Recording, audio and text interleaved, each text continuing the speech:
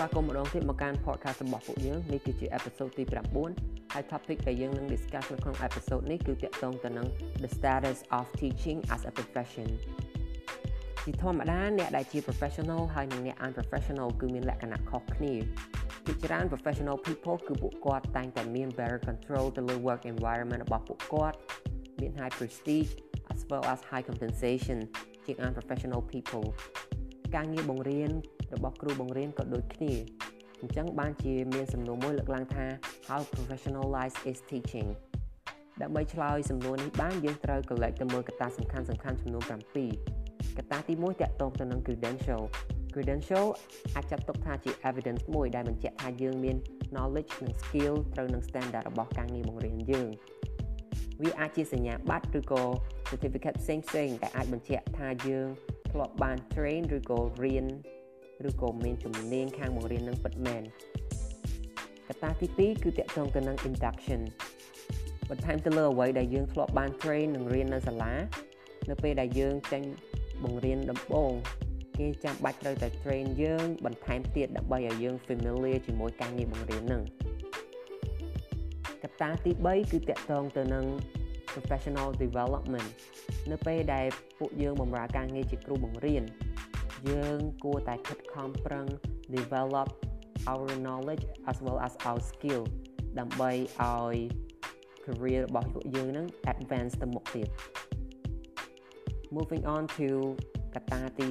4ទាក់ទងទៅនឹង specialization កត្តានេះដែរគេចង់និយាយថាក្នុងនាមជាគ្រូបង្រៀនយើងគួរណាតែមានជំនាញច្បាស់លាស់នៅក្នុងការបង្រៀនមិនមែនមានជំនាញទៅខាង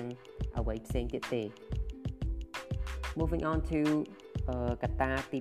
5គឺតាក់ទងទៅនឹង authority ភាគច្រើន professional people គឺពួកគាត់មាន authority ខ្ពស់ក្នុងការសម្រេចចិត្តអ្វីមួយប៉ុន្តែបើយើងក្រឡេកទៅមើលការងារជាគ្រូបង្រៀននៅក្នុងប្រទេសយើងវិញគឺថាគ្រូបង្រៀនពុំសូវជាមាន authority ប្រមាណទេក្នុងការសម្រេចចិត្តធ្វើអ្វីមួយចំណែកឯកត្តាទី6វិញគឺតាក់ទងទៅនឹង compensation គឺកត្តានេះដែរគេចង់និយាយអំពីប្រាក់ខែក៏ដូចជា benefit ផ្សេងៗដែលយើងអាចទទួលបាននៅក្នុងនាមជាគ្រូបង្រៀនយើងសង្កេតឃើញថាការងារជាគ្រូបង្រៀននៅក្នុងប្រទេសកម្ពុជាយើងពុំសូវជាទទួលបានប្រាក់ខែខ្ពស់ជាងការងារផ្សេងៗប្រហែលទេប៉ុន្តែយើងសង្កេតឃើញថានៅប្រហែលឆ្នាំចុងក្រោយនេះថ្នាក់លើគាត់ចាប់ផ្ដើមដំឡើងប្រាក់ខែឲ្យគ្រូបង្រៀនបណ្ដាហើយកត្តាចុងក្រោយវិញគឺតាក់ទងទៅនឹង prestige ការងារបង្រៀនទោះបីជាវាមិនសូវជាមាន prestige ខ្ពស់ជាងផ្នែកច្បាប់ឬក៏ផ្នែកពេទ្យក៏ដោយក៏យ៉ាងណាការងារជាគ្រូបង្រៀនគឺ is more prestigious than ការងារដែលប្រើកម្លាំងបាយផ្សេង